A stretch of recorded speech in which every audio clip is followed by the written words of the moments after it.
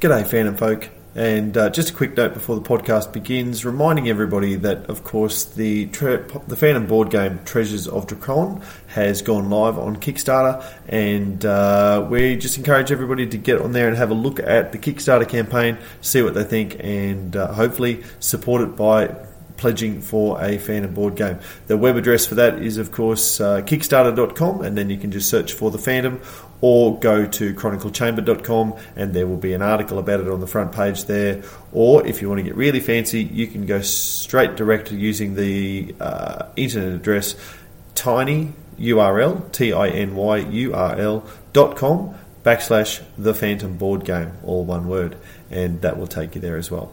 So get on and have a look at that one. Secondarily, we do announce a competition in the, I can't remember now, later in the podcast, but since then we've decided to have a second competition going at the same time, and this one is, the prize is a copy of Hermes Press's hardcover The Complete Don Newton. The video review of that is on our YouTube channel, so you can go and check that out. But there's also a competition to win that one. It's only accessible or available to Patreon subscribers or Patreon supporters. So if you are not a Patreon supporter at the moment, you cannot win that one. If you would like to be involved and have a crack at winning the Complete Don Newton Phantom, I highly recommend the book, and I'd love to see, I can't wait to see a Patreon subscriber win it. I think it's going to be fantastic. Anyway, so that's the key takeaway messages from the start. Make sure you go and have a look at the Kickstarter campaign for the Treasures of Drakon board game, or also have a look at our YouTube channel to see what the competition is all about there. All right, thanks very much, guys. Enjoy the podcast.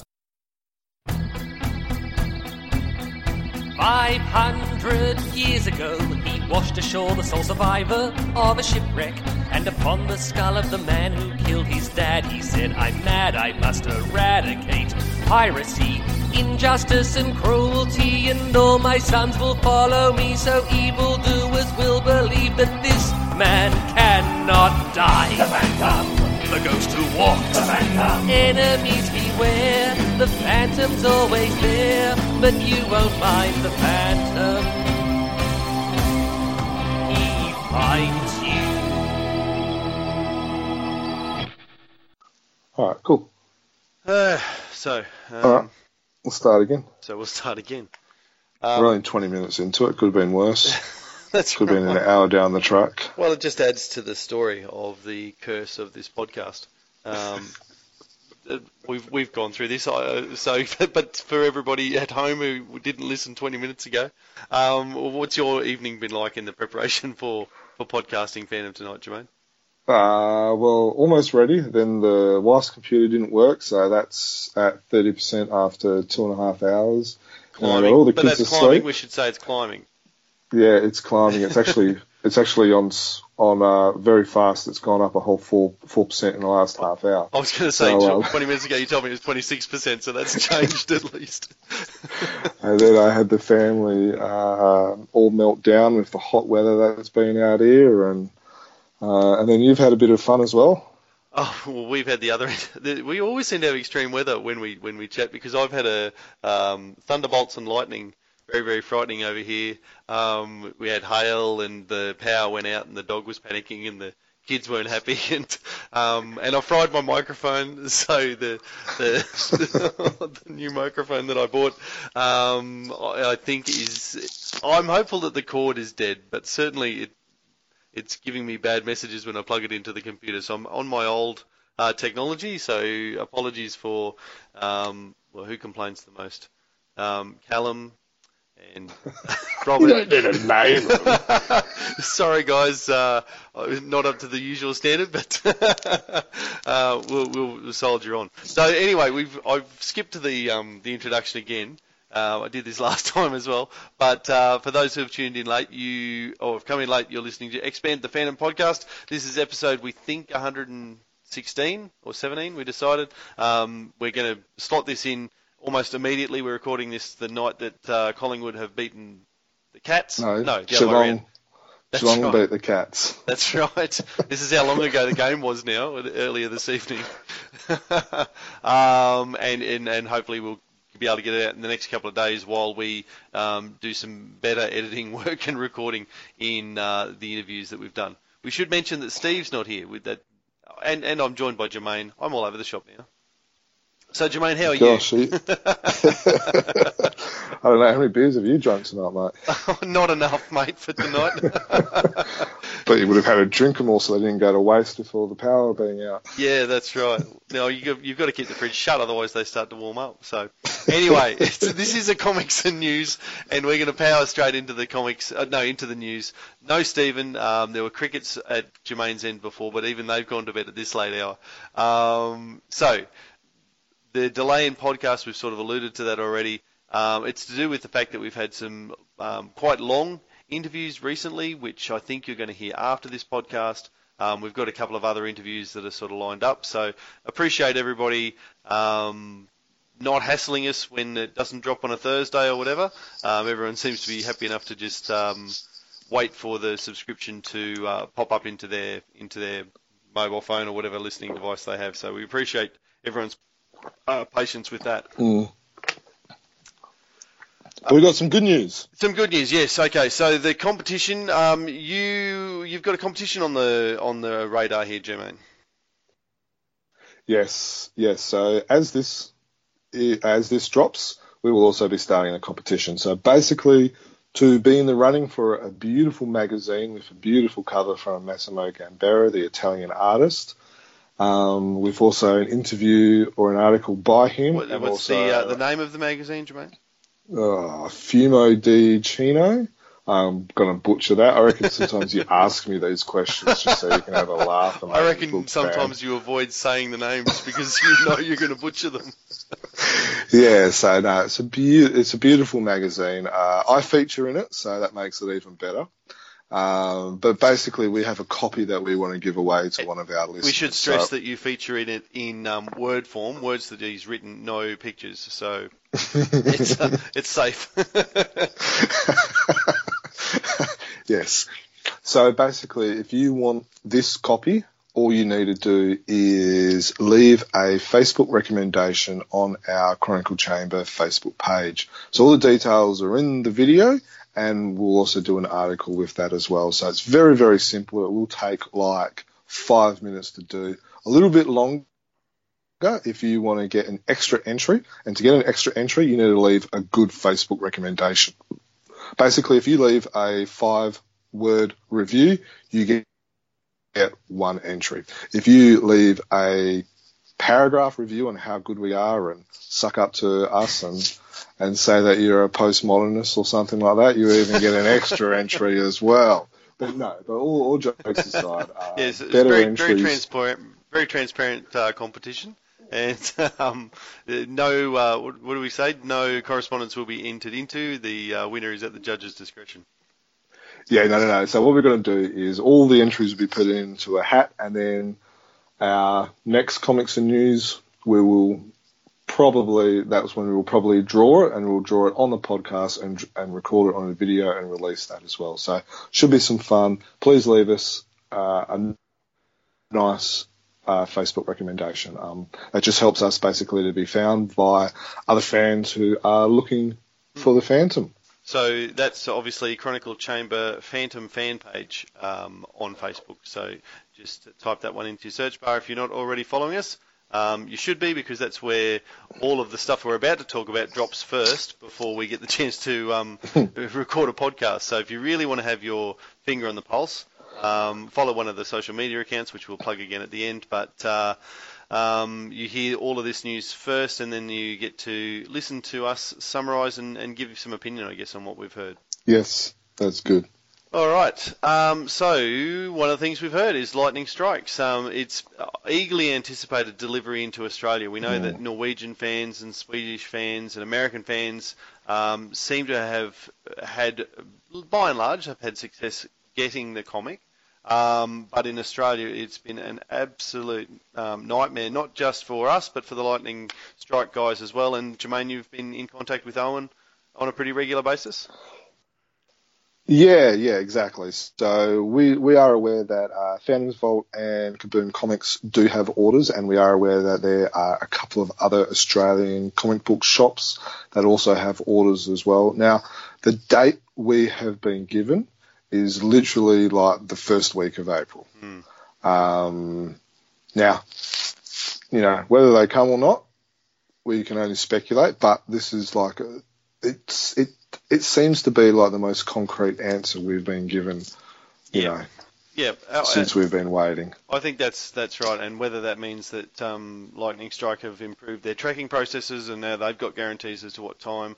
But you're right. It's we've been talking to Owen about this for what seems like a year now. 4 months. Yeah. And this is the first time we've got something as narrow as that. So we're quite hopeful. Remains to be seen. We would love to think that on the next Comics and News we'll be talking about physical copies of Lightning Strike.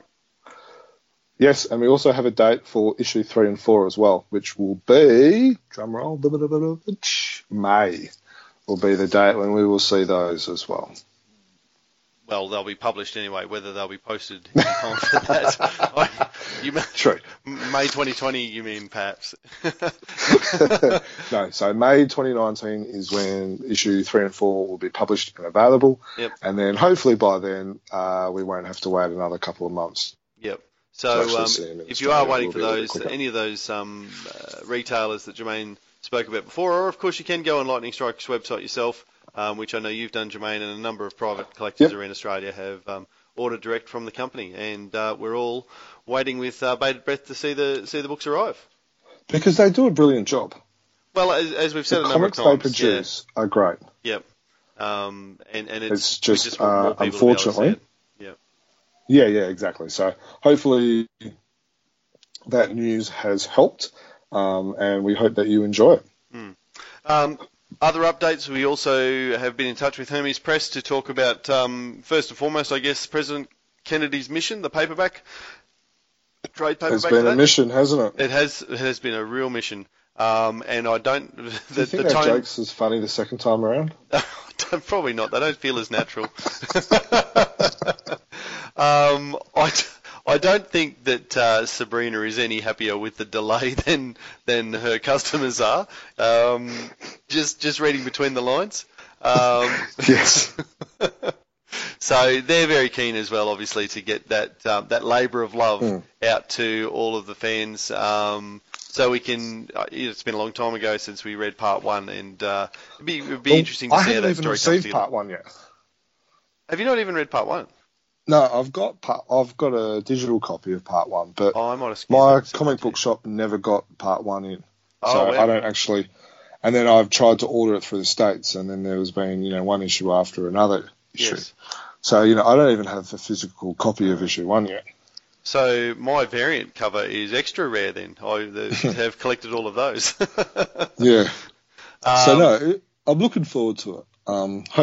So they reckon they didn't give us an exact date, or they weren't game enough to give us a date. But I reckon May, June we might see something. Yeah.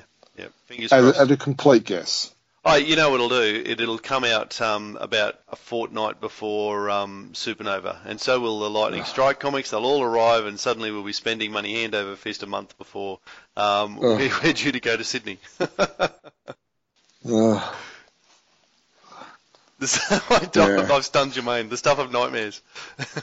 That's it. So now we've got some bad news. Yeah, so unfortunately we have heard, everyone knows now, it's well documented about Phantom in magazine in Norway being cancelled at the end of 2018, and there's been a further blow for the Norwegian Phantom fans in the last month or so, Jermaine. They cannot catch a break. No. Yeah. So I think it was the Afton Post, I believe is how you probably say it. I've probably butchered that one as well. I'm proud of you for trying it. Every other one. I butchered every other one, so let's just go for the whole lot, eh? You didn't even try it last time we recorded this, so I'm well done. So basically, the thing that makes this cancellation probably the most heartbreaking is due to the legend of this news, of the legend of the story and of the history of the Phantom, not actually the character, but the comic, like the history, the strip. Yeah, of the story, the character. So that's what probably makes this even sadder than, say, what's happened to Australia, which we'll touch upon in a second.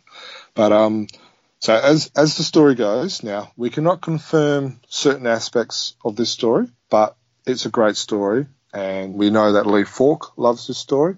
So let's just lay claim that it's Phantom lore.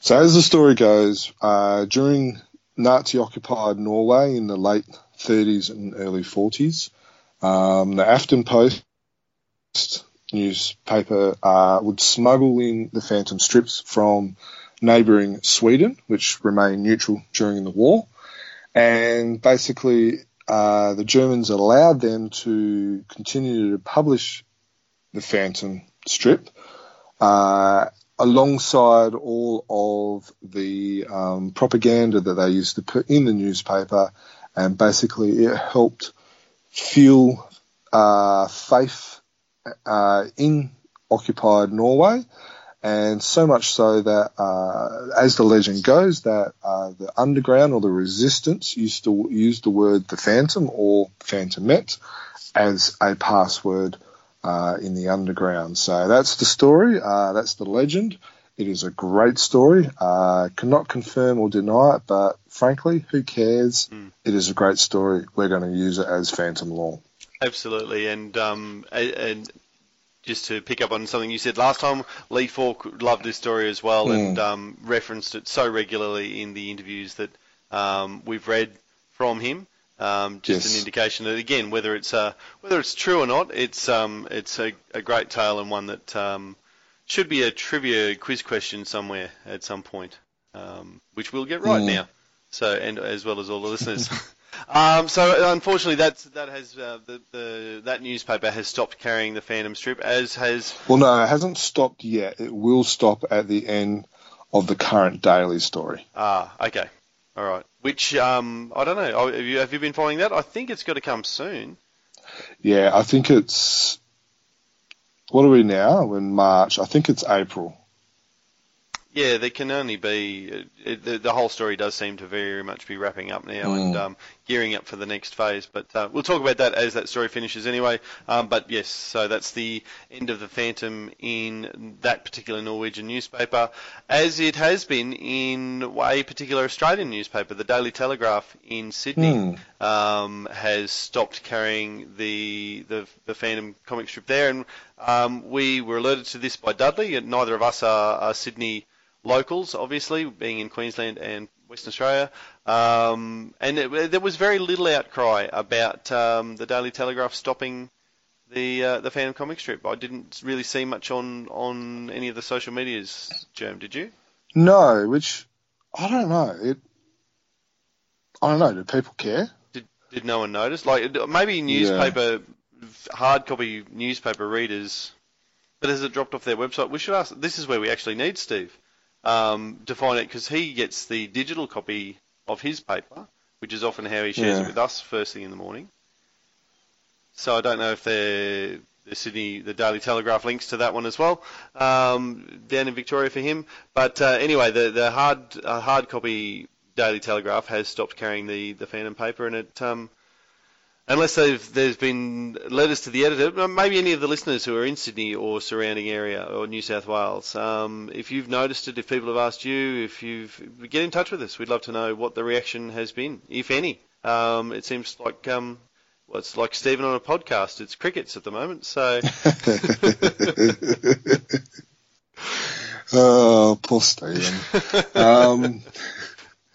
But no, it's sad, but. With this, with the cancellation of Spider-Man, which we've talked about with one of our next podcasts, it just goes to show that newspaper strips, even the Phantom, which is probably at its best it's been since probably the early 80s, I would say. You mean in quality? Yep. like with, Tony's writing good stories, Jeff and Mike are doing high quality art, but that's not always enough to save a comic. No. An adventure strip or a soap opera strip or whatever you want to call it. No. It's sad that, and one could argue that Spider-Man is more popular than the Phantom. Mm. And that's been cancelled. Mm. Well, I think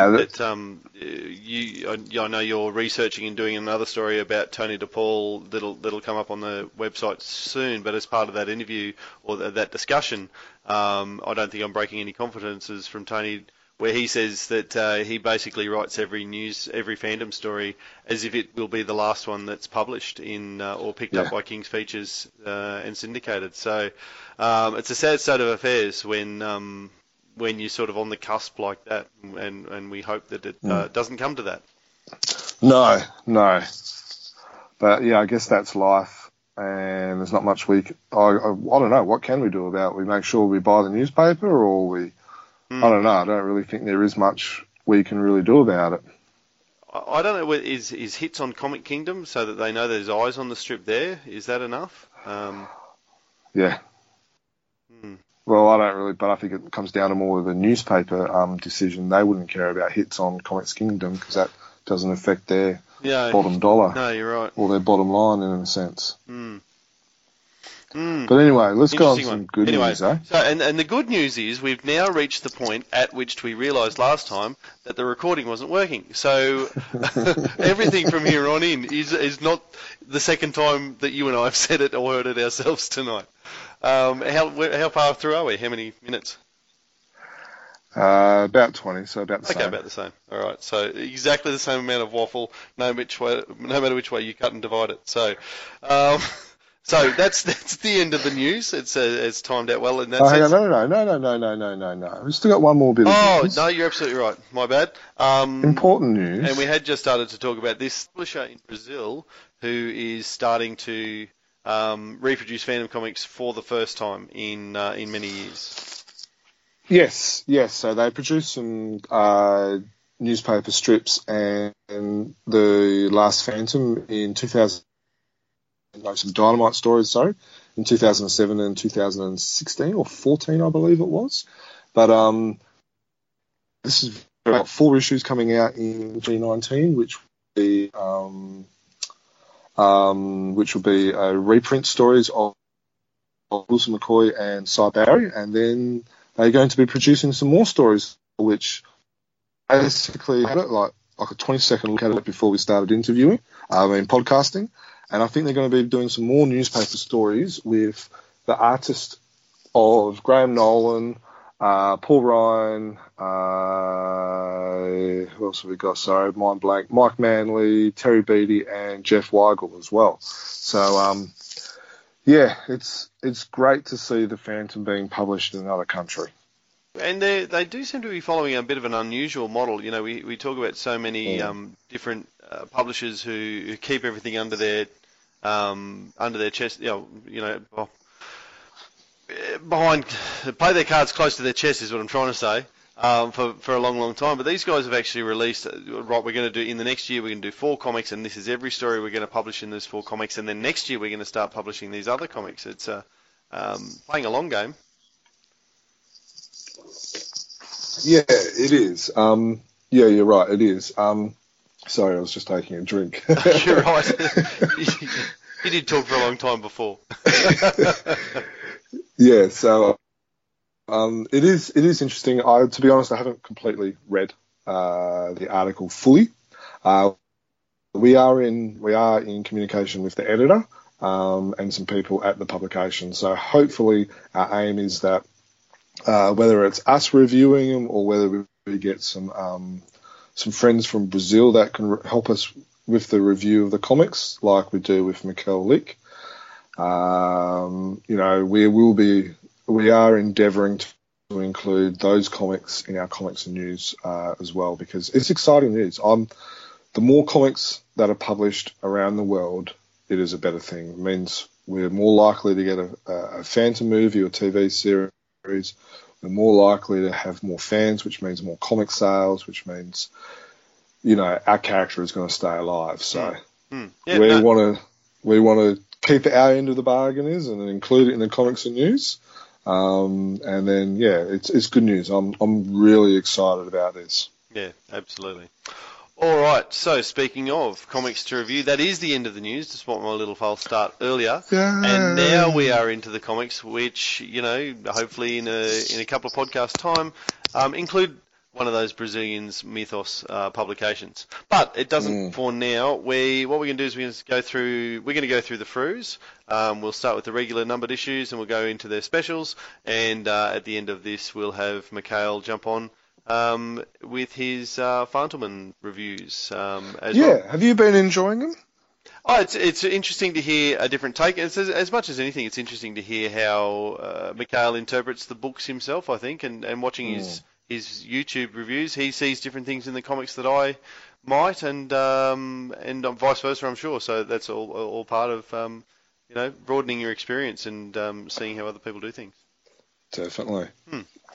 All right, so we are going back to start with Fru issue number 1832, dare I say infamous, the quite famous, notorious issue, Hero Complex, with two stories in it, beginning with one of the Lee Falk classics, Prince Rex Kidnapped, and follow-up. Is it a classic? It says classic on. I'm just reading the cover. Okay, it's not my opinion. I'm literally reading the cover. It's a Lee Falk classic, Prince Rex Kidnapped, and the second story in there is, of course, Hero Complex by friend of the podcast, Duncan Munro, and Jeff Weigel, the Sunday Daily artist, currently in the papers. So and the Sydney Supernova and Sydney and Perth Supernova guest as well. Oh, I didn't know he was going over to Perth as well. There you go. Breaking news here on the podcast. Two bites of the cherry for me. Oh, very good. Well, you'll be able to save on freight home the second time. If indeed he hasn't been picked clean at Sydney. So anyway, to talk about the stories themselves, what did you think of? Do you want to talk about the Hero Complex first, or Prince Rex Kidnapped first, or do you want to talk about it as a package? I think we'll quickly touch upon Prince Rex Kidnapped. Mm-hmm. What I liked was I liked the the phone books in the money and stuff like that, and it was kind of like it was just, I don't know, something a little bit different about how he paid him, and then the little detective elements of the Phantom as well. We don't always get to see the detective elements as much as we have in the past. Yep. So there are a couple of things that stood out to me. Another thing which interesting people may want to know about, which page was it? It's towards the end, page 23. You actually, right at the top, you actually see the artist introducing a new style Phantom ring as well. So that one's something a little bit extra. And look, this was probably in my sweet spot. It was one of those mid-90s. No, it was 90s or 80s? Mid-90s. Mid-90s stories that sort of came out when I was, reading the stories regularly in the paper and that sort of thing. So a bit of nostalgia for me there. I really enjoyed it, and reminded me why I liked that era of the Phantom. I know it's besmirched by a lot of people who prefer the Ray Moore era or the Wilson McCoy loner as well, but I like a family Phantom. That's a big word for this time of the night, mate. Which one? Besmirched. Oh, yeah. Well, it's now tomorrow, so it's a big word for this time of the morning. Anyway, so it's a classic story, and I think and lots of people will enjoy that. Hero Complex, though, the second story is probably the one we'd rather spend a little bit more time on. Agree. Now, I'm going to ask you a couple of questions, and then we'll go into it. Are we seeing a new the writer's got a long list of accomplishments already. I was just seeing another line of is he the complete man?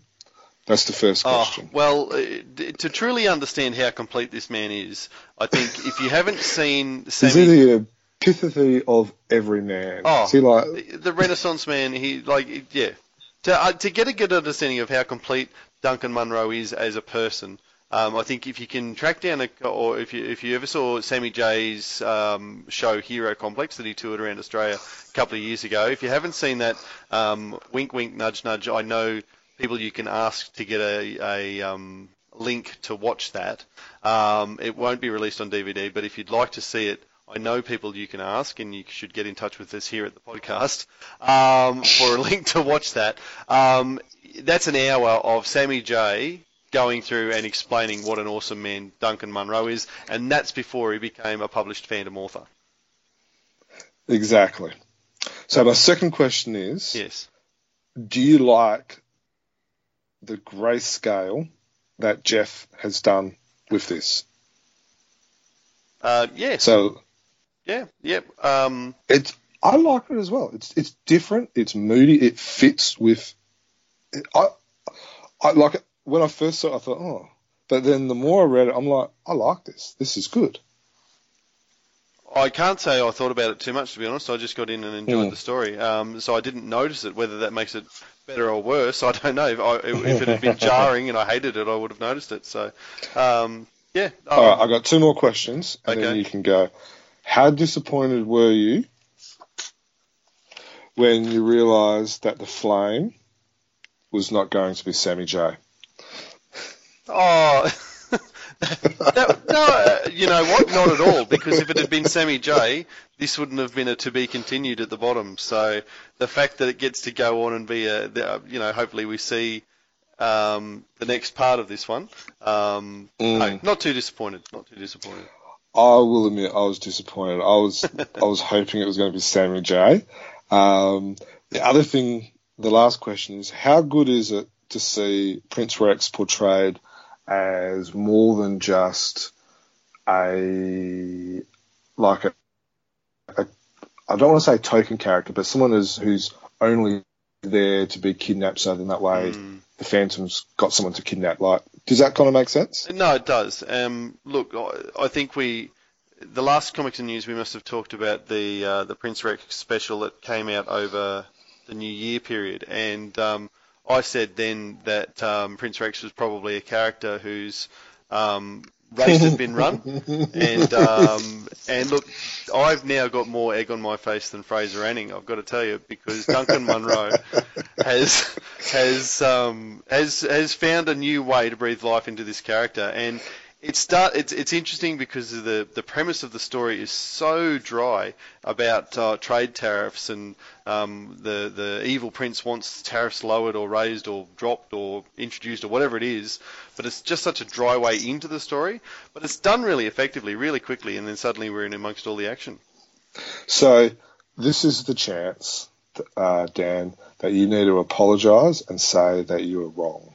The whole 400 of our listeners are waiting to hear those words. Only if they listen to it twice will have 400 listeners.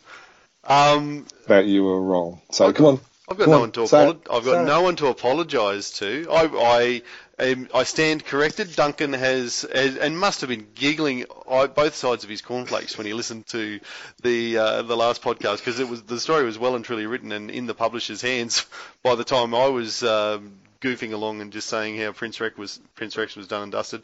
But no, I agree. He's a good character in his own right here. I'm still waiting for you to say I was wrong. I said I stood corrected. No. Just say it. You were wrong. Duncan, you proved me wrong. You've written a very good story that I quite enjoyed about Prince Rex. That just sounded so good. All right, so what's some of your thoughts about the story, mate? No, it was really good. I sort of said most of it there. I thought it was interesting how he took such a dry premise and made it really, really interesting, and just got so much action into it. I like that it's an old school Phantom with a dry wit and an action character, has some fun. as well. So, no, I really enjoyed the story.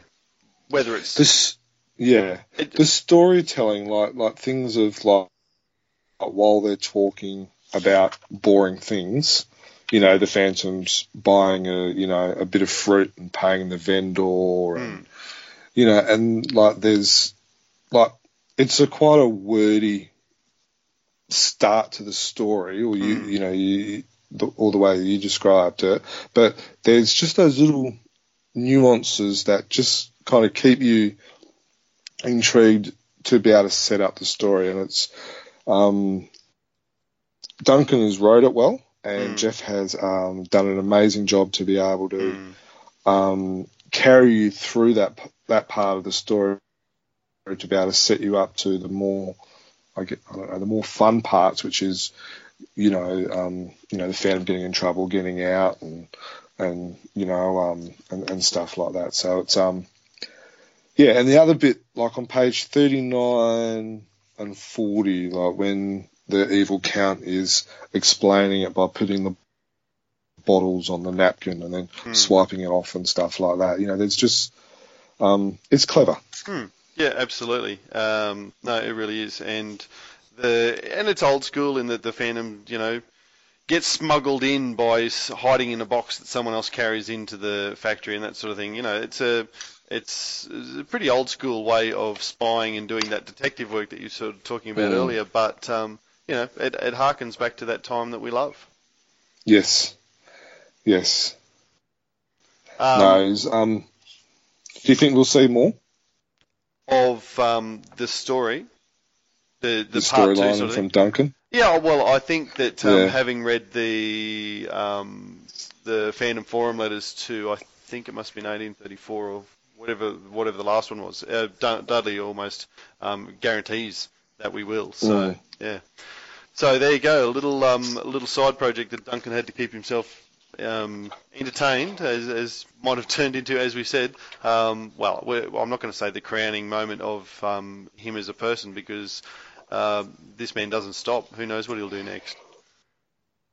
Mate, I reckon he's going to be winning Father of the Year as well. He's on such a roll at the moment. Absolutely. All right, now just before we go into the next comic, I need to go and let my dog inside because it's whining at me from the outside. So hang on, I'll be back in a sec.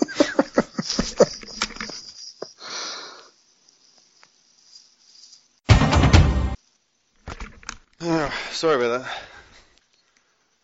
Oh, that's all right, mate. Okay, I think that's just one of those nights. First time we've been interrupted by a dog. But anyway, all right. It's always a first. And they're all happening tonight, like you said.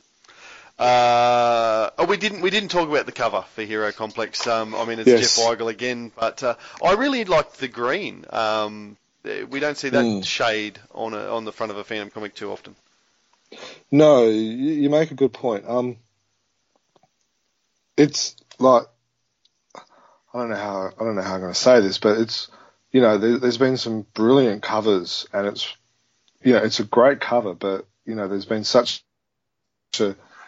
many brilliant covers so far this year, it almost gets lost, if that kind of makes sense. Well, but you're right, the green pops. Yeah. Look, we can't say about every cover this is the best cover of the year, or it's in line or whatever.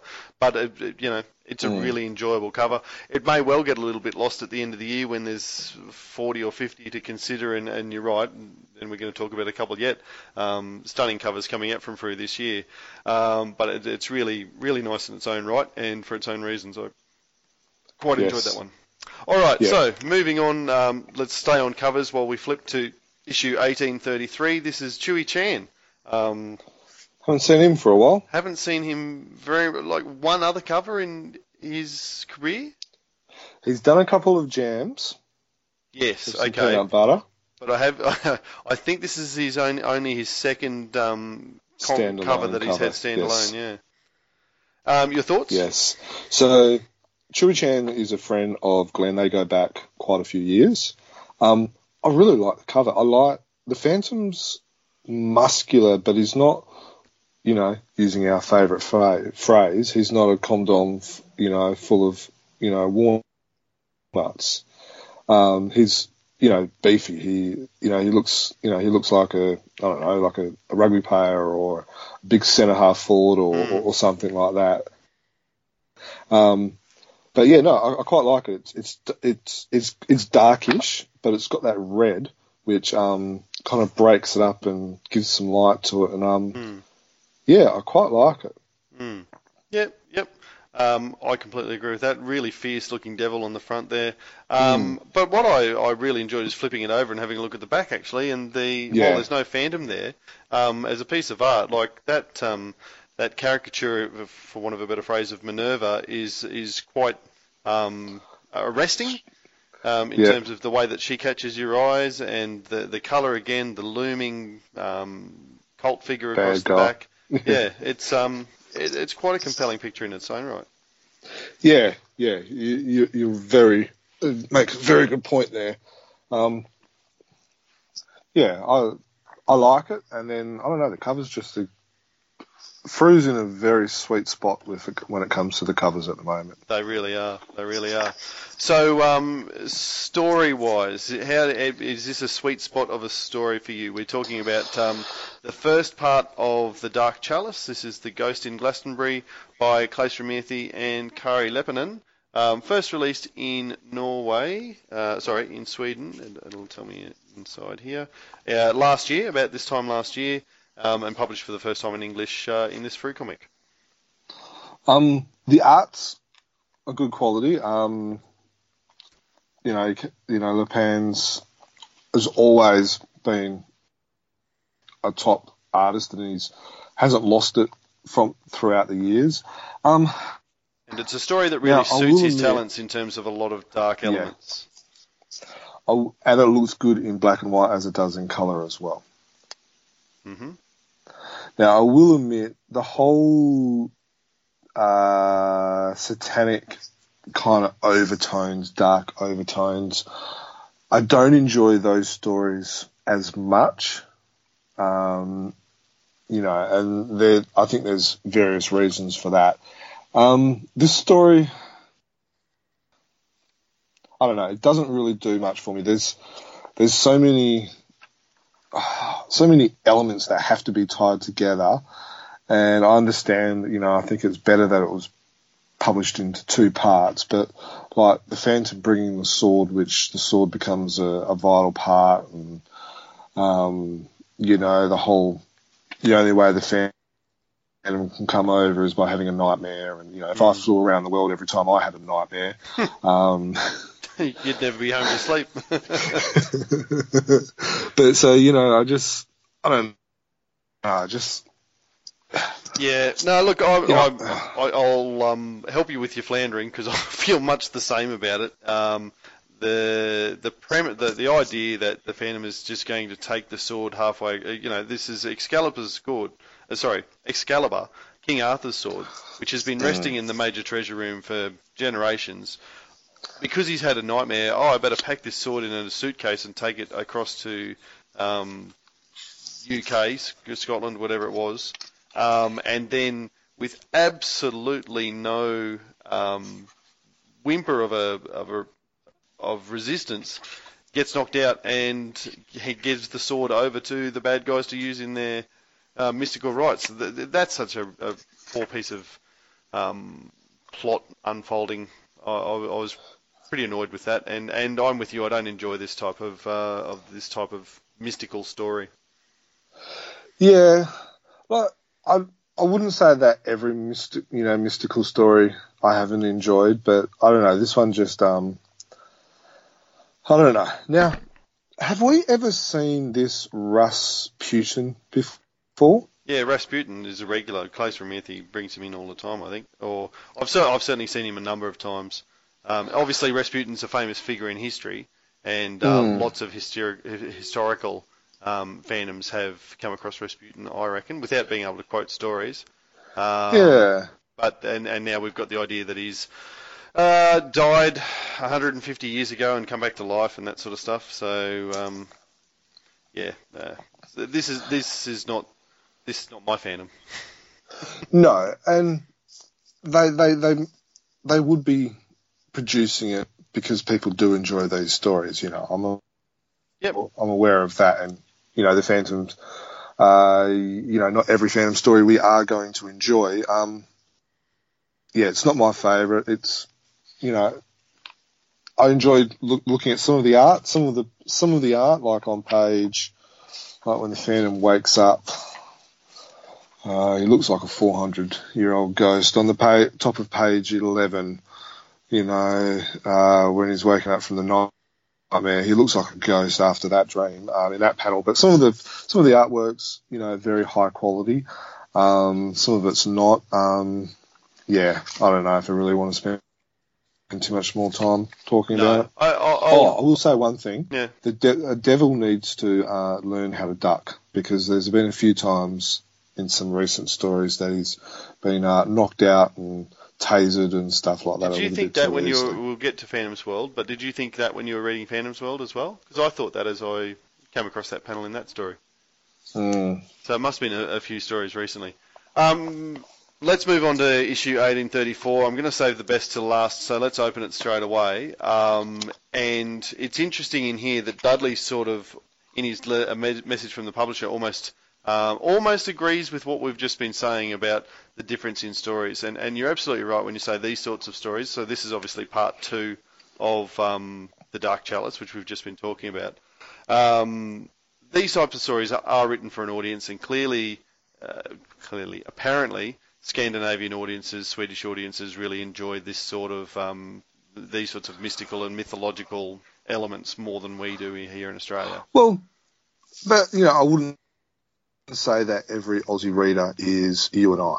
I don't want to paint every Aussie reader with the same brush as us. I'm sure there are Aussie readers that enjoy, or through readers, maybe that's the better way of using it. I'm sure there are through readers that enjoy these stories as well. Mm-hmm.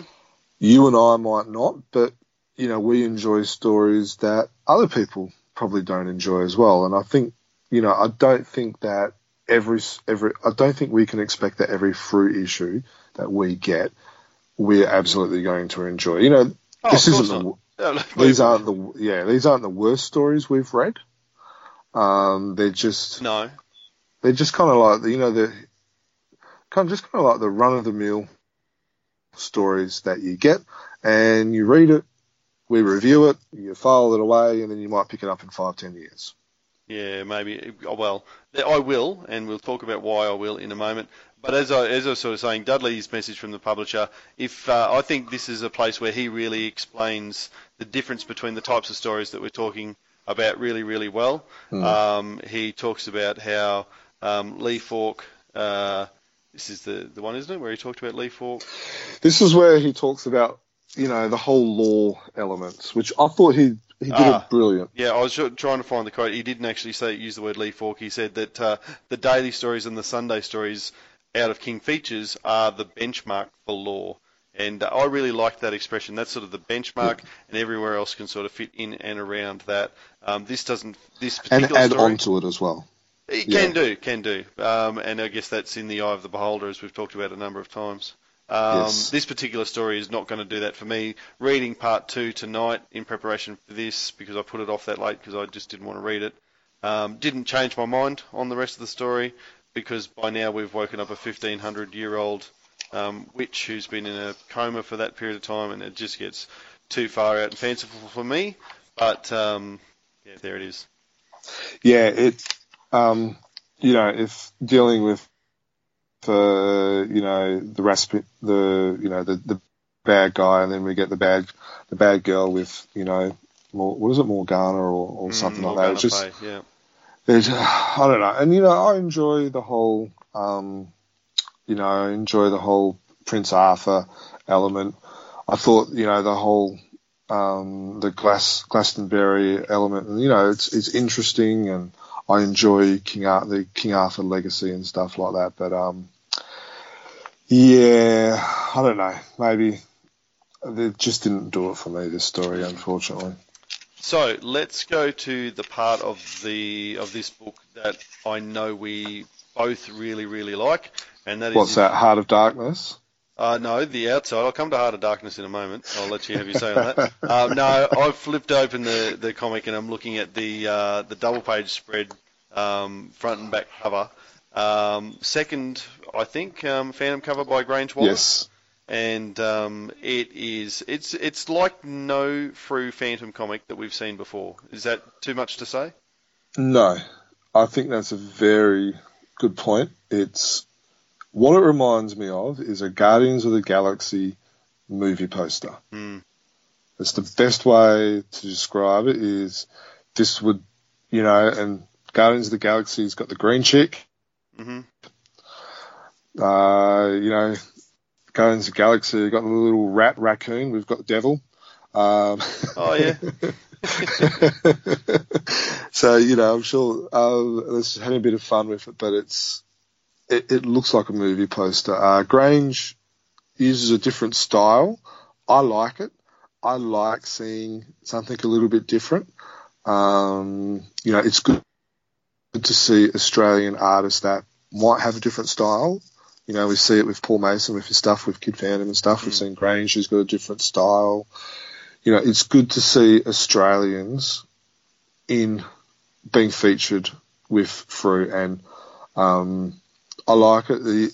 I reckon it would have taken a bit of guts to do something like this, from basically Grange doing it and then also Frew printing it, and I reckon they've done a great job. Yeah, I agree completely. I really love the way that they've used light in particular for this. Across the front with the Morgana Fey character, ominous at the back, far more interesting on the front cover than she is in the story. So the way that she glows, we've got Excalibur on fire, we've got the Phantom holding a torch, and all of those light elements really jumping off the page. So it's an extraordinary cover, and one that the sort of thing that I wouldn't have thought we'd see on a Frew. No, we wouldn't have seen it 5 years ago. No, it's really impressive, and we just talked about Jeff Weigel's cover there before, and this is the sort of thing that it's up against, and it's I don't know that this will be my favourite cover of the year. I'm not sure if it's my favourite cover of the year so far, but in terms of noteworthy and just attention-grabbing covers, this will be a hard one to walk away from. Yes. And then you've got, like, if you look at the background, you've kind of got that dragon. Yeah. With the claw, with the tongue, with the nose, the eyes and stuff like that as well. So there's a lot of different elements in there. I think it's enjoyable. Mm. All right, so while we're looking at the back cover and the dragon's mouth there, I see that this has got a Heart of Darkness chapter in it, and so too did 1833. So we've had chapter 5, parts 4 and 5 of Heart of Darkness. What did you think? We're starting to see some action. I know you're not exactly... I think you've given up on reading it. I'm not exactly reading it, that's correct. No, I haven't read these. But no, things are starting to happen, which is a nice change. It's hard because we only see parts every third or fourth issue, so it's hard to kind of keep track of it, unlike what it was before. But things are happening now.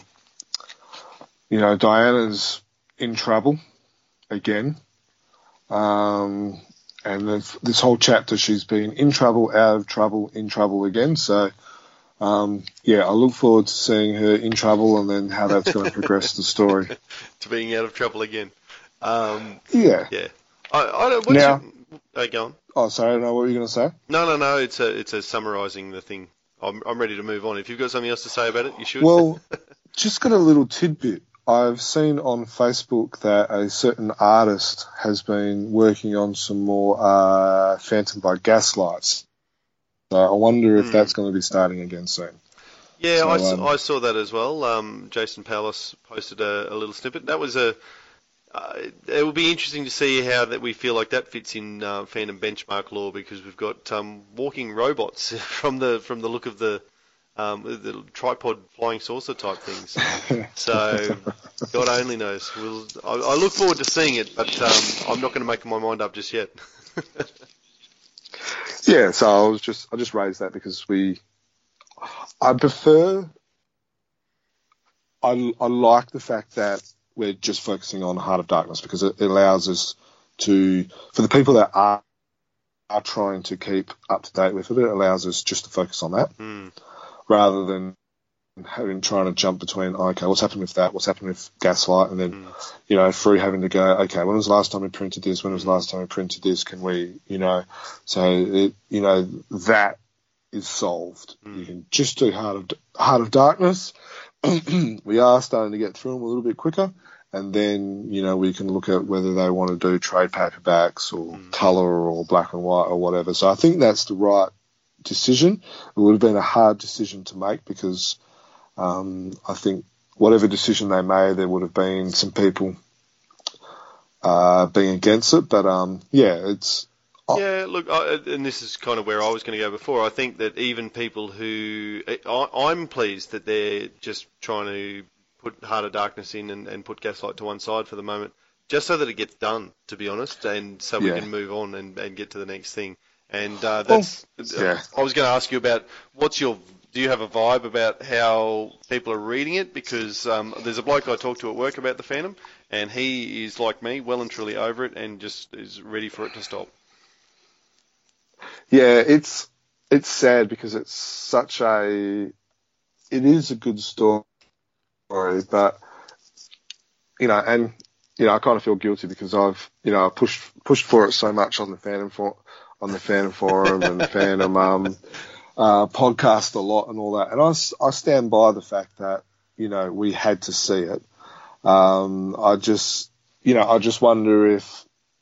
Maybe they could have done, like, say, for instance, 1832, where we have the 68-page story, is every so often, print 3 or 4 parts in the same comic. Maybe an entire chapter at a time, rather than... so you can still have it as a backup, but then every so often just do, a 36-page issue of just 5 parts, or, if one of the stories is slightly too long. I think they've done it once where they've done 2 parts in the same issue and stuff like that. So, but I think it needs to be, and I'm not sure how they're going to do it, whether they're going to do it as a trade paperback or not. But I think it warrants. Yeah, I really don't know. Because are you going to go back and read all of the parts when it's finished? No, I wouldn't have thought. It suffers from not being one of those stories that I enjoy either. So it's got those mystical and magic elements that, as I've just said, I'm not a fan of. So to me, it's not going to be worth digging out all the comics, going back to looking the records to find when it was first published. And if it was a trade paperback, I'm going to buy it, and I'll probably start to flick through it. And if I get hooked in and read it, then that'll be good. But that'll probably be the only way I'll really engage with it, I think. See, I wonder if they could do a trade paperback, because I get the feeling that a lot of fans are lazy, and I'm not sure whether they would go through 3 years in the past, maybe even 5 years in the past, and start digging out the odd issue just to read 3 or 4 pages. Yeah. Well, yeah. Lazy, I'm certainly not going to do it, and I call that good time management. So, anyway, speaking of managing time, we need to keep moving. So those are the regular Frew issues. We've actually done. I thought there was going to be a lot more of those than there were, but we do have the specials from Frew as well. So we might start with Kid Phantom, which I think was the first of these to come out. This is Kid Phantom issue 7. And we pick up here just after the getting together of Kid Phantom and Boy Drake, Young Mandrake. Yeah. What did you think of the story? It was just having a quick flick through it. There were some elements. Yeah. There were some elements that I really enjoyed. Like, I loved the little side note with the Timmy and the cat in the tree. Yes. And then like that just there was 4 pages or 3 and a bit pages of just, and then the full page where so For me, that was probably the best part of this issue.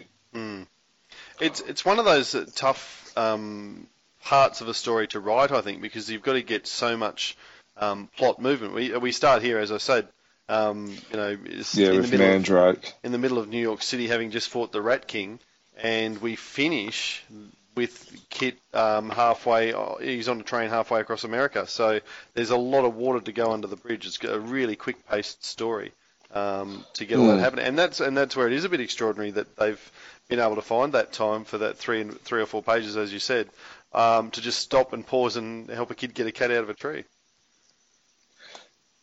Yeah, and then the whole wolf. Oh, hang on, mate. I gotta go. Just give me a sec. Yep. All right, where were we?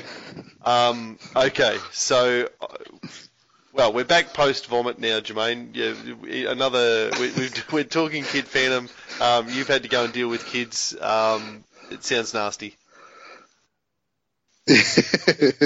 Yeah. Poor Poppy decided to throw up everywhere. So we've just done a clothes change, a bed linen change, and we're back at it. Okay, so I think we're at the stage where, look, I think I really enjoyed this Kid Phantom story. I'll just pick up there. I really enjoyed this Kid Phantom story. It wasn't probably one of the better whole books, but in terms of its job of moving to the next book, I think it did that really effectively. I liked the touch of having the captain reveal himself as someone who's been sort of watching over them the whole time. Good points. And I really enjoyed the little Easter eggs or references that Paul Mason drops into his artwork. There was the obvious Frew train towards the end there, once they get on the train. Might even be on the very last page, is it? Page 32. Yep. Page 32, so big Frew branding on the front of the train. With the 1948. Yeah, very nice touch. There's the truck on page 24 with the Ray Moore RM 1905, so that's obviously Ray Moore and born in 1905. The reference there, and I particularly liked the very subtle one where the boys are running through New York and the signpost Ricketts Lane, which is a very specific reference to a show that Sammy J did a few years ago that included a bunch of Phantom Easter eggs in itself. So coming full circle there. Now, did you also, on that same panel, there's Dick Tracy in the yellow. Yep. Now, apparently the Silver Fox closely resembles Paul Mason's father. Oh, right, there you go. And then there's another one on page 24 with the Ray Moore truck. There is the boys jump up the pole. Now, I'm not sure if you remember from the original, the original daily stories? Yeah. Or the original childhood stories? Yeah. Where they do that as well. So I like that as well. Oh, yeah, it was good. I didn't call that an Easter egg because that's really just the story, but I'm glad that they chose to include that. And that's as good a reason as anything to cut to. I did do a quick chat about Kid Phantom 7 with Angus, my son, and he mentions that scene in particular without ever having read the original story. So we might just insert that here. All right, so I'm here with Angus Fraser, 9-year-old, who has just read Kid Phantom number 7. Say hello, Gus. Hi. You'll have to excuse his voice. He's got a bit of a croaky frog in the throat at the moment because of a bit of a cold. How are you feeling, Gus? Sick. Okay, so feeling a bit sick, but what have you just done? I've just read the new Kid Phantom story. That's number 7? Yes. And what's the name of it? Go West, Young Man. Cool. All right, so tell me about Kid Phantom number 7. Just really quickly, go over the plot for people who haven't read it before.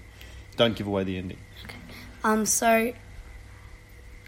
Kit has just gone from the boat when the captain told him not to wait because they were a day early. But he went anyway and said he would be back before nightfall. So then he found Mandrake, young Mandrake, and then he... So that happened in book 6, didn't it? Yeah. Yep. And then he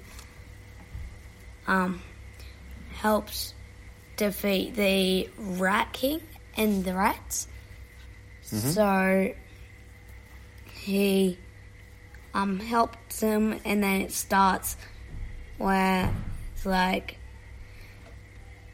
he's still grumpy because he doesn't like him, and then he smiles because he actually is, and then it's like a lady gets her handbag stolen, so he defeats him. And what I really liked is Garen's like, nicely done, and I made sure not to hurt him either, said Kid Phantom. And then Garen says, good, best to only use the strength you need. Though he seems a bit loopy. And then Kid Phantom's like, And then he says, sir? Sorry, I just wanted to see if you were hurt at all. So Kid Phantom's checking on the guy that he just beat up. Yeah. Why does he do that? Because I think Phantom, he, if they're not fully bad, then he'll, forgive them sometimes. Mm-hmm. And so he's just checking if he's okay. Okay. All right, so then after he gets back to the boat, he meets some members of his family, doesn't he? Yeah. It's his grandparents, I think. Aunt and uncle. Mm-hmm. So how does that go? He goes back onto the boat and finds out the captain is a member of the Phantom thing, where he's got a cross on his wrist. What's the cross mean? That he's being saved by the Phantom, and the Phantom trusts him, and so he's got the imprint of the good mark. Mm-hmm. So the captain's been their friend this whole time? Yeah. Cool. All right, and so they meet the aunt and uncle. Is that it? Then we say goodbye to the captain forever now? I think so, but he might come back later. Okay. In another story. So how does it go when Kit and Garan are meeting Kit's aunt and uncle? They get scared by a truck just after they've said hello, and then he finds out aunt and uncle find them at the top of a light pole. Oh, right. And then they come down and they're talking about how it sounded like the rhino that they had in one of the stories. Mm-hmm. And then there's Kid Phantom's Dad had a hard time catching it. All right, so if we just flick through, because we don't want to tell everybody the whole story, but we won't say what happens, but there is an exciting moment at the end, isn't there? Can you sort of describe that without telling everybody what happens? So they're on a train. Yeah. And he's he sees something? He sees this... No, don't say what it is. ...thing... Yeah. ...that is getting hunted by its own pack. Mm. And so he goes and saves it, and... Yeah. Okay. All right, and we won't tell you how it ends. So, what did you think of the story? Was it a good story or a bad story? It was really, really good. You enjoyed it? Because we've had this... How long have we had this comic in the house for? A while. Like a while, like a month or something. And you just read it again tonight for the for another time? What are you looking at now? The poster in the book of the Phantom and Kid Phantom, and the Phantom is like telling younger Kit to wear the shoe. All right, and that's what did you ask me just before we started recording? If you could help me take it out and put it up on my wall. Yeah, I think well, this is your copy, so we can do that. My copy, I'm going to leave it in. Cool. So, you liked the story? You liked the writing? Yeah. Yeah? It was really fun reading. And what about the drawing? What about the artwork and the colours and all of that? It's really cool, and I liked how Kid Phantom's smile can get really wide, and also in some places like half and half. And then,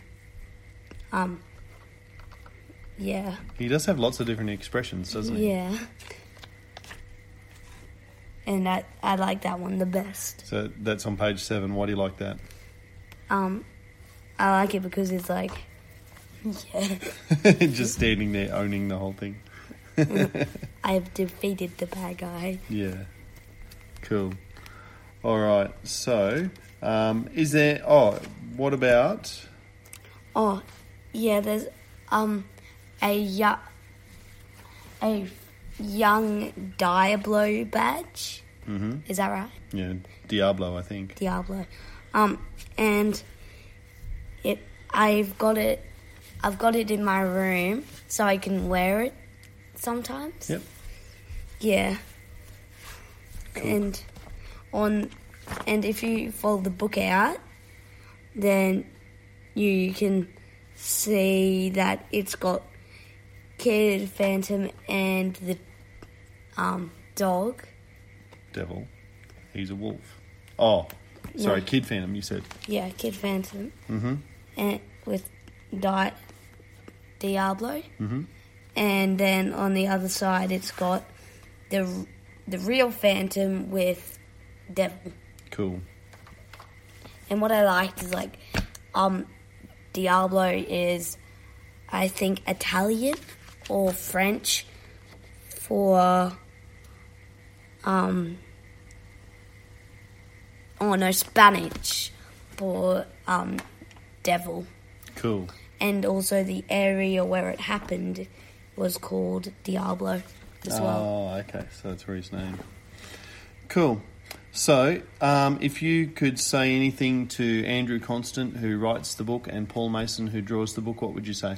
That Paul Mason's artwork is really good, and I like how for the writing, I like how he's like, I think they're really funny. Like, it's really like here. It's like, yeah. Cool. All right. Well, thank you very much, Angus. I really appreciate you joining us on the X-Band podcast today. And I hope you enjoy Kid Phantom number 8 when it comes out. Yeah. Thank you, Gus. Jermaine currently has no idea what you've said, but it was very good. All right.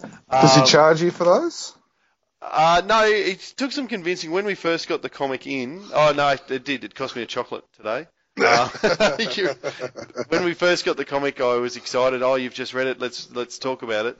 And he wasn't interested. And then he just picked it up and happened to read it this afternoon. And I said, "Oh, I'm recording a podcast tonight. Do you want to have your bit?"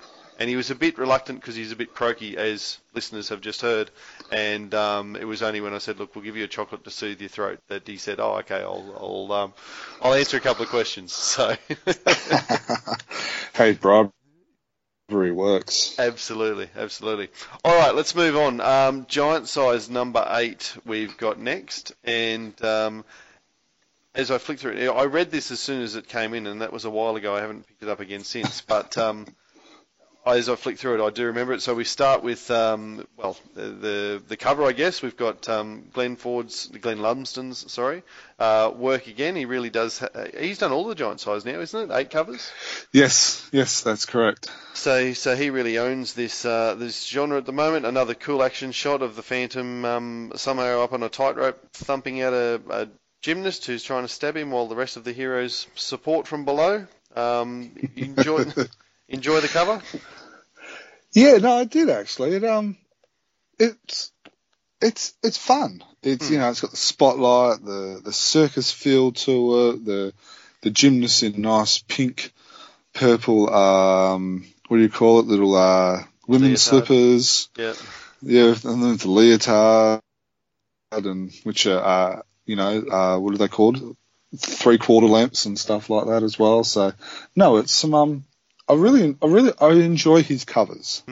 Yeah, you can tell that he enjoys what he does and that he has fun with them. And it's a really cool action shot of the Phantom. If you just look at that in isolation, just the way he's got his hands poised and the punch being delivered, the expression on his face, there's that bit's not fun. The Phantom's not having a lot of fun in this otherwise fun environment. No, but we are. That's the main thing. Absolutely. So, in terms of Phantom content, the first story is a reprint of an old Charlton, the Giant Ape of Torth, is how I'm going to say that one. What did you think of this story? You would have read it before, Germ? Oh, the story is actually The Cliff Kingdom. That comic actually had 3 stories in it. One of them was the Giant Ape of Torth. Yes. But the one that we're reading is The Cliff Kingdom. What I did enjoy was the reproduction. Like it's nice. It's good quality repro. I enjoyed some of the angles in the art. But yeah, apart from that, not much else. The story's a bit blur. Yeah, there's a few too many convenient little elements in the plot and that sort of thing. I'd agree with you. I'd enjoy the shape of the panels and that sort of thing. Again, it seems to be what those old American comics did quite well. Yeah, well, they had such little space that they kind of needed to. Yeah, absolutely. All right, so the next story is The Raven, which I read and I enjoyed, but are we talking about The Raven? I think we just leave it as that. The Raven is a story or a character that, although we're dealing with Nazis, which kind of dates it, it is kind of like a story where you can... Well, does it?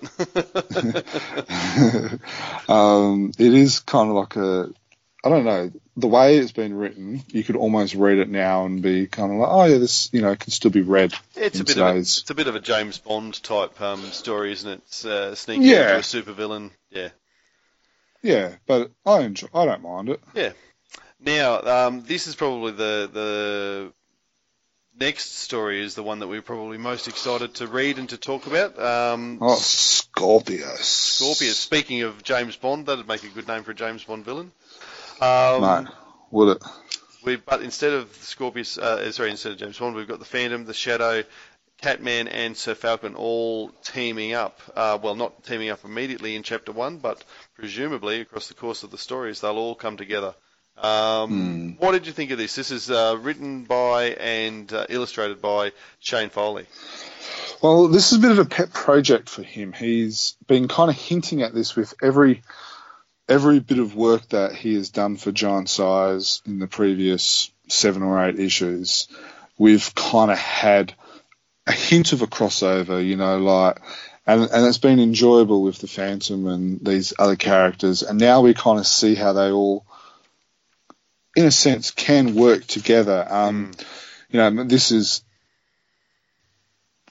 our Avengers, our Justice League moment where we can see several characters, including the Phantom, work together, and I really enjoyed it. I enjoy the black and white tone of it. I enjoy how the characters have been given enough limelight for those fans to enjoy their moment, but then the Phantom, the Phantom's still central, and that's what we are. I enjoyed it. It's fast paced. I've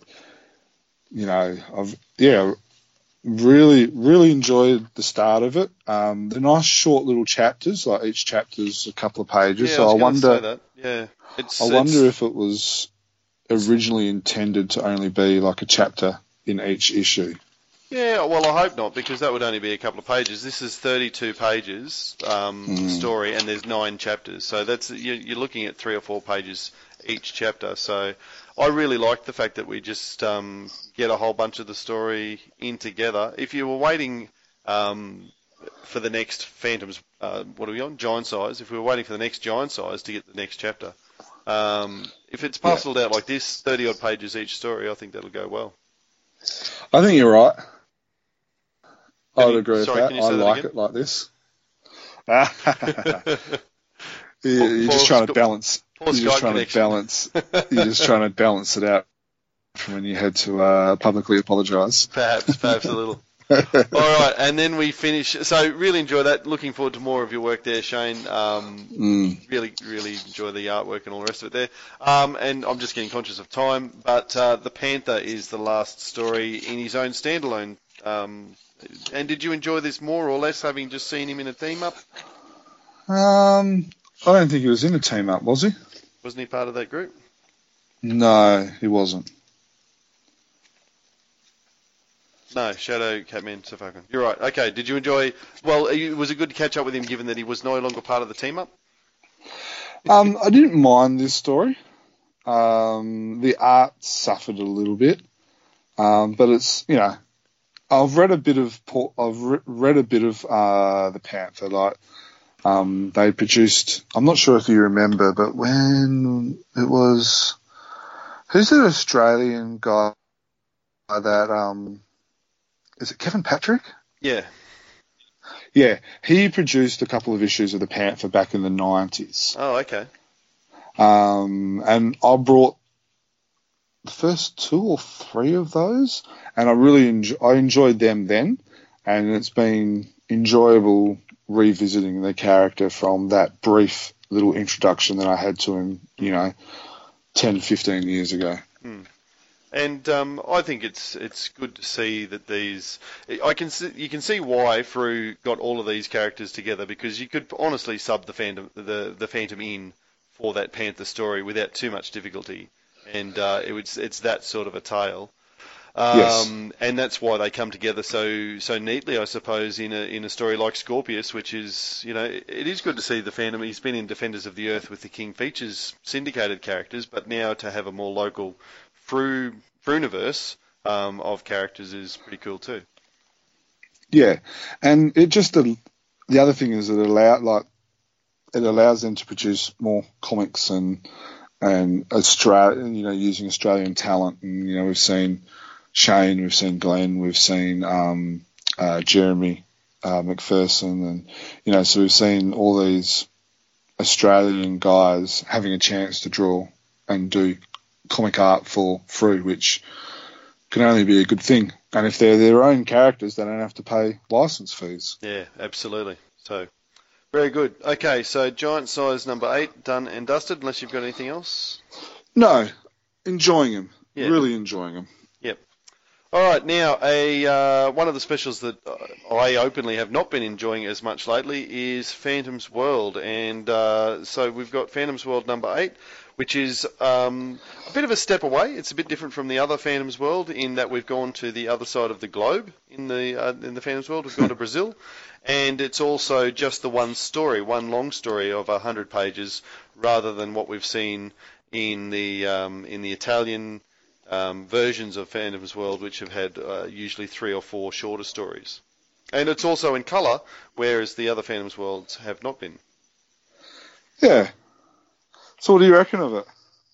I have completely flipped, and I really enjoyed this. This is I think I would have said that Phantom's World 7 was perhaps my least favourite, and I would consider stopping buying them if I wasn't subscribed. If this was the first Phantom's World I picked up, I'd be going to buy the other 7 on back issue immediately because I enjoyed this thoroughly. Yeah, what did you enjoy about it? I really liked the story. I think it was it's a simpler Phantom. It was set in a simpler time, and it was authentic of being of that time. And Yep. and it's just it's a comic book that I would have no problem with Gus, who listeners have just heard before, a 9-year-old picking that up and having a read through it. It's just a good adventure with lots of fun in it, and I think it's been really well translated for the most part by Andrew Constant, and a couple of little things that I might have changed there, but the story flows really well, which is a criticism that I've had of some of the Italian stories. So that I'll start there to begin with. What were your thoughts? Well, just while we're talking about it, I have done as this podcast gets released, we've done a little feature which basically compares the original comic to this. So that's going to be, if people wanted to kind of compare them, they can. Yep. Which would be a bit of fun. The other thing that I really enjoyed about, you're right, there's a lot that goes into this story. But I enjoyed it. The colours are a nice touch. The big panels, there's little Fred Fredericks little sneaky little thing in there, which I'm not sure if many people kind of got. I'm not sure if that was a tribute to the Mandrake Phantom artist, but let's pretend it is. Did you see that one? Yeah, I enjoyed that, but I actually enjoyed that sequence more. Just the Phantom there with this kid nattering away to him, and he's so polite. But you know what I really took away from that? That exact panel where it's Fred Fredericks, page 31 we're talking about. Sorry, not that exact panel, the bottom of the page. Here's Mum and Dad, who are on the flight with this kid, and the kid starts talking to a complete stranger, and Mum and Dad go, "Oh, he's made a friend. Let's go to sleep. Let's have a rest." This is a simpler time. You would not do that in 2019. Oh, my kid's talking to a stranger danger, blah, blah, blah. No, this Mum and Dad turn a blind eye. Good luck, Mr. Walker. He's yours now. Especially some dodgy guy in a trench coat. Yeah, exactly right. Dark glasses and stuff like that as well. Refuses to take off his hat. No, so the other thing you mentioned, though, was about the colour. Now, it's interesting because Dudley actually says in the message from the publisher that this is, if I scan through it now, it's the original colour. Where did he say this? But that can't be the case because here, right near the bottom, we decided to print it in its original colours rather than convert to black and white because the original colour palette is so unusual and unique and brings a sense of carnival, which it does. But the Phantom is purple, not red, and as you showed in the video, lots of the backgrounds are different colours and stuff. Yeah, people just have to watch the video, won't they? Absolutely. So whether there's another version, because I can't imagine they're going to go through and spend the energy to recolour. I don't know. Yeah, well, no, the comic has been published again, so maybe that was recoloured. Oh, and that's where they got it from. Yeah. But the insert cover is the one that I compared them to. Yeah, and interestingly, the insert cover, which so it was originally published in 1980. That artist is the same artist that they've used for this book, Phantom's World number 8, which I think is pretty extraordinary. Yeah, so now the one thing I probably didn't enjoy with this was the cover. Okay. The cover just didn't do it for me. In what way? I don't know. The cover just... I'm just trying to think who actually did the cover. Was it Felmang or was it actually Wilmer? No, I think it's the my understanding of what Dudley has said here is that he says our featured cover artist for the original, Yeah. seen inset, and for the cover of this publication is Wilma Yeah. Amaral de Oliveira. Some such. Yeah, and we're on the. I'm pretty sure on the website they had it as Felmang. But no, the cover doesn't really do it for me, unfortunately. There seems to be a signature down the bottom right-hand corner. Yeah, which I reckon it's is definitely Walmart. WALMIR. Yeah. So it's definitely Wilma. Wilma. Wilma. But no, that's probably the one thing that I probably didn't enjoy about it was the cover. Yeah, fair enough. I think that as a whole story, though, it does keep in with my memory of, we talk about that benchmark of Phantom Lore. It sticks well within what I like Yes. in terms of that benchmark of Phantom Lore. There's old jungle sayings, there's the witty one-liners in places, but there's also places where they fall down. There's a couple of moments where there's an opportunity for a witty one-liner where the thug reaches out and tells the Phantom, don't move, or I'm going to deck you, and he says, I disagree. I don't think I will. Not quite the Lee Falk witticism that we're used to. But by and large, as a whole story, as I said, I really enjoyed this when I sat down to read it. Yeah, no, it's enjoyable. I think people will not be disappointed with this. We did talk about it and that we were kind of looking forward to getting this story. Because by a majority of people that I've talked to, they all say that this is one of the better stories that they've that RGB or was it RGE have produced. Yeah, okay. So yeah. So I guess the question is then, are we going to see more Brazilians, do you think? Because I certainly would favour that on the evidence I've seen. Doesn't everyone love a good Brazilian?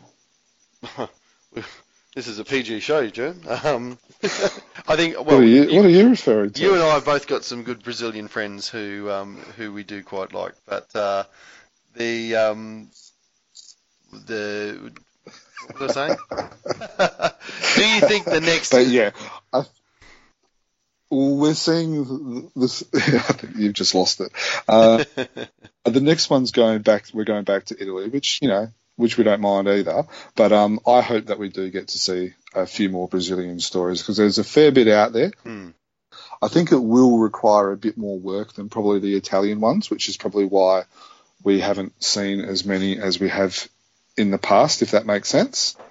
But yeah. I think the Brazilian ones require a lot more work, whether it's because you got to find someone who can speak Portuguese or whatever, where they might have someone who can do Italian, where it's just easy to do Italian stories. Yeah, not sure. But yeah, I hope we do get to see more. It's nice. This is what Phantom's World should be about. Yeah, getting the best from other countries. So yeah. So I thought it was a great little touch.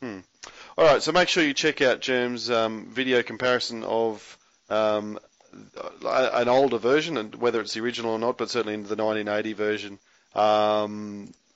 side by side with this. It's really interesting to have a look at the size difference and the colour difference as well. So, speaking of Phantom's World and Phantom from other countries, what we need to do now is cut to Mikkel with his reviews of Phantomen. I think it's issues 5 and then 6, 7 as well. Let's hear from Mikkel. Time for another audio review of Phantomen. First off, we have issue number 5. We already talked about this in the video review, but let's revisit it. The cover of this amazing issue is made by Henrik Sahlström, and I think it's one of his better covers. The main story is about the 22nd Phantoms. It's called Shadows over Singtown, and it's written by Claes Remerti, and the art is from Janus Ordam. And I think the art is really great in this. This story has quite dark setting. It's a dystopia after the 21st Phantom disappeared, and everything seems to be going wrong in Bengali. But we follow the 22nd Phantoms, and they're trying to get some things better. And we'll follow the 22nd Phantoms, we will follow Sandal Singh, and we will follow Diana in this issue. And let's talk about these characters, because even though the 22nd Phantoms make a great work, now they're working together in a comparison to the last arc about the 22nd Phantoms, while Sandal Singh is really working to keep the Singh pirates under check, and I think Diana, she's very out of character. She's screaming at her boss, and she doesn't seem as collected as she usually is, and it's kind of weird, but since it's a dystopia, everything should be going bad, and it really works for me that everything seems to be going bad for all of the main characters. Except for the main Phantom adventure, there's a half a Thorgal album and 3 pages of this unbeatable humor strip. And then we move to the next issue. This is issue 6-7, a double issue, with a cover of from Salveluto of the 22nd Phantoms. And the bad part about this issue is that almost all of them are damaged with a rip either on the front of the comic or on the back. And I don't see anyone having a nice copy of this comic. It includes the second part of the 4-part arc of the 22nd Phantom. This one is called In the Enemy's Shadow. Also art from Janus Orden and story from Claes Remarty, like the last issue. And it also includes a daily story, The Locust God, by Tony DePaul, George Olsen and Keith Williams. And except for the Phantom, it also includes a full Thorgal's World album and 2 pages of the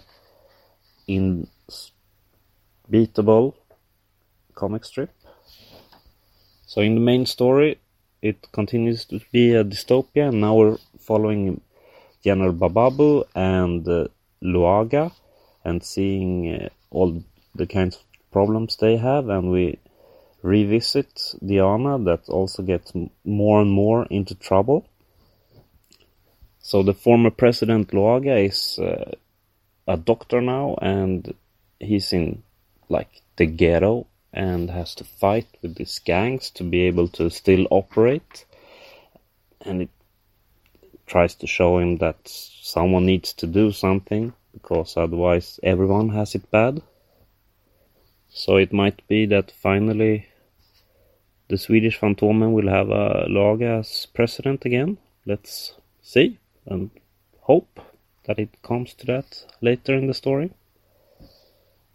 Other than that, the 22nd Phantoms try to get something that the Singh pirates have, and they meet up with Old Moss, and they're really moving him towards more being a seer than a storyteller. So he's talking about what they have to do.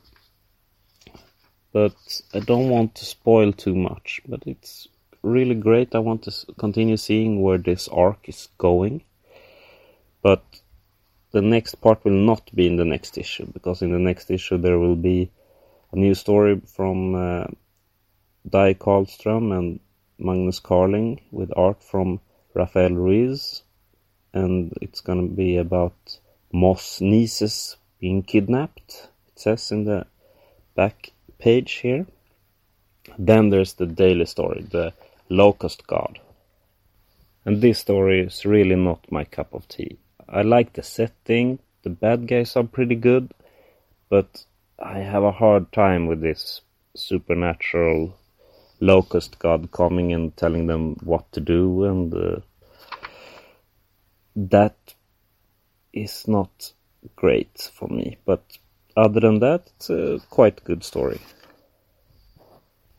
That is all from me. Happy Phantoming. That's pretty good. I'm looking forward to it because the Issues is just reviewed as being the 22nd Phantom, and in the 6 and 7, I believe it was, I actually just got my copy as well. We see Diana for the first time in this saga, so I reckon that's an interesting little subplot there. And I'll be interested to see if Mikkel has said anything about what her reaction is, because you wouldn't be able to understand what she said, I suppose. No, I struggle enough with English pronunciations rather than trying to learn a second language.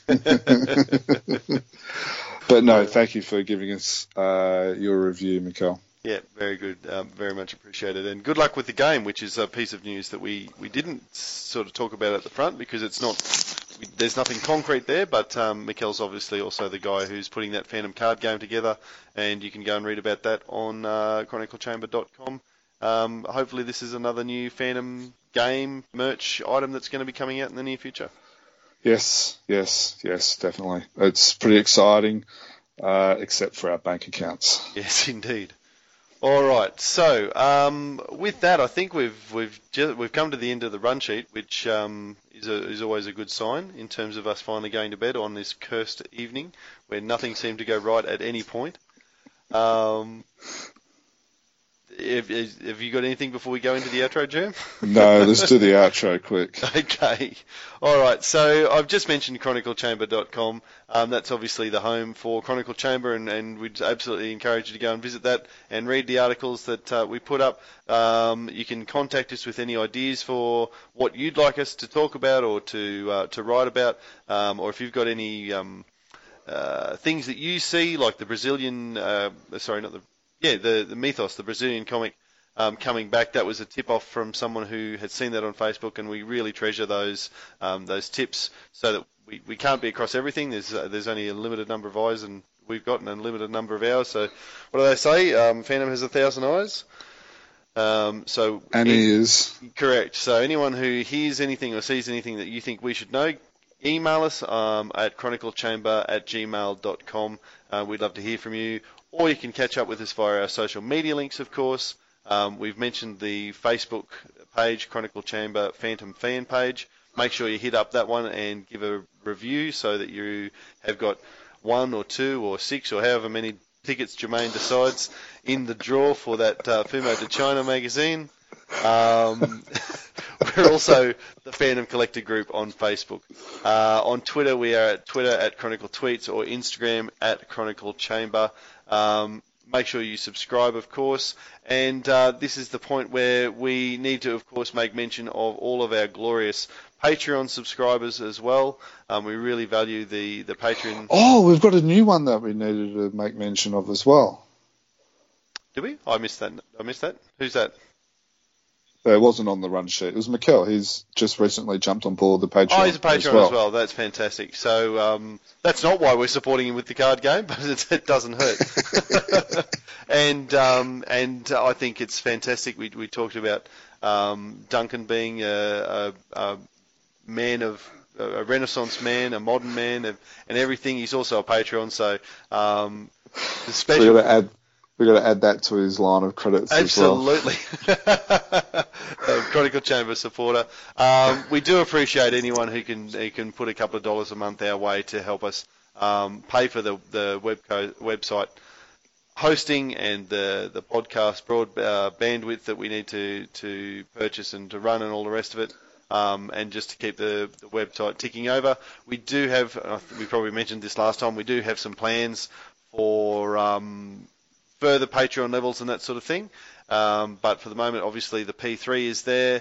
I was even thinking, Jermaine, that things like the interview with Walmir at the back of the Phantom's World 8 might be something we could scan and put in the P3 just to make it a bit more easily accessible for people who have bagged their comics.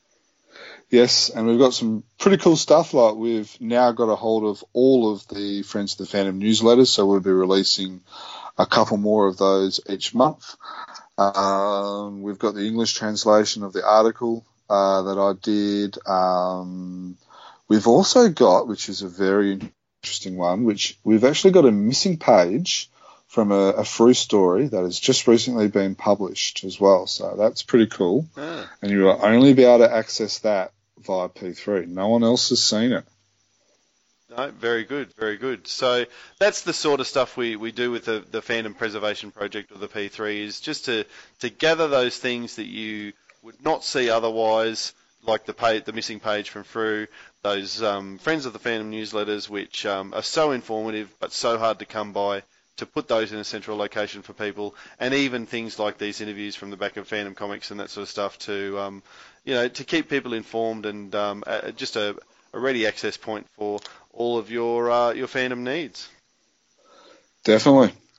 Well, Right. mate, it's good to get this one behind us. I think so. The bugger of it was going to be, right, let's do a quick one so we don't have any editing to do, and it can be quick to turn around and release as well. Now it's going to be a pain in the backside to edit as well. Yeah. Yeah. All right, I think I got to go. I think she's just thrown up again. All right, mate. On that note, happy Phantoming.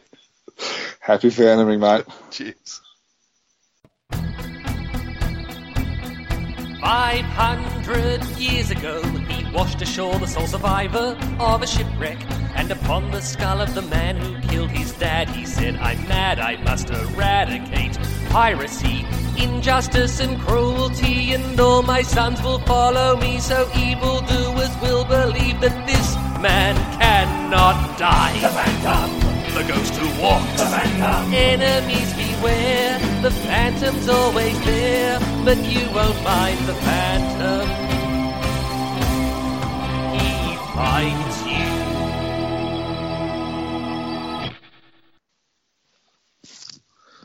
You there, mate? Yep. Just give me like 2 more minutes. She's just done a mammoth vomit, so there's vomit everywhere. No good. Okay. Just give me 2 minutes. Far out. This is the podcast from Al.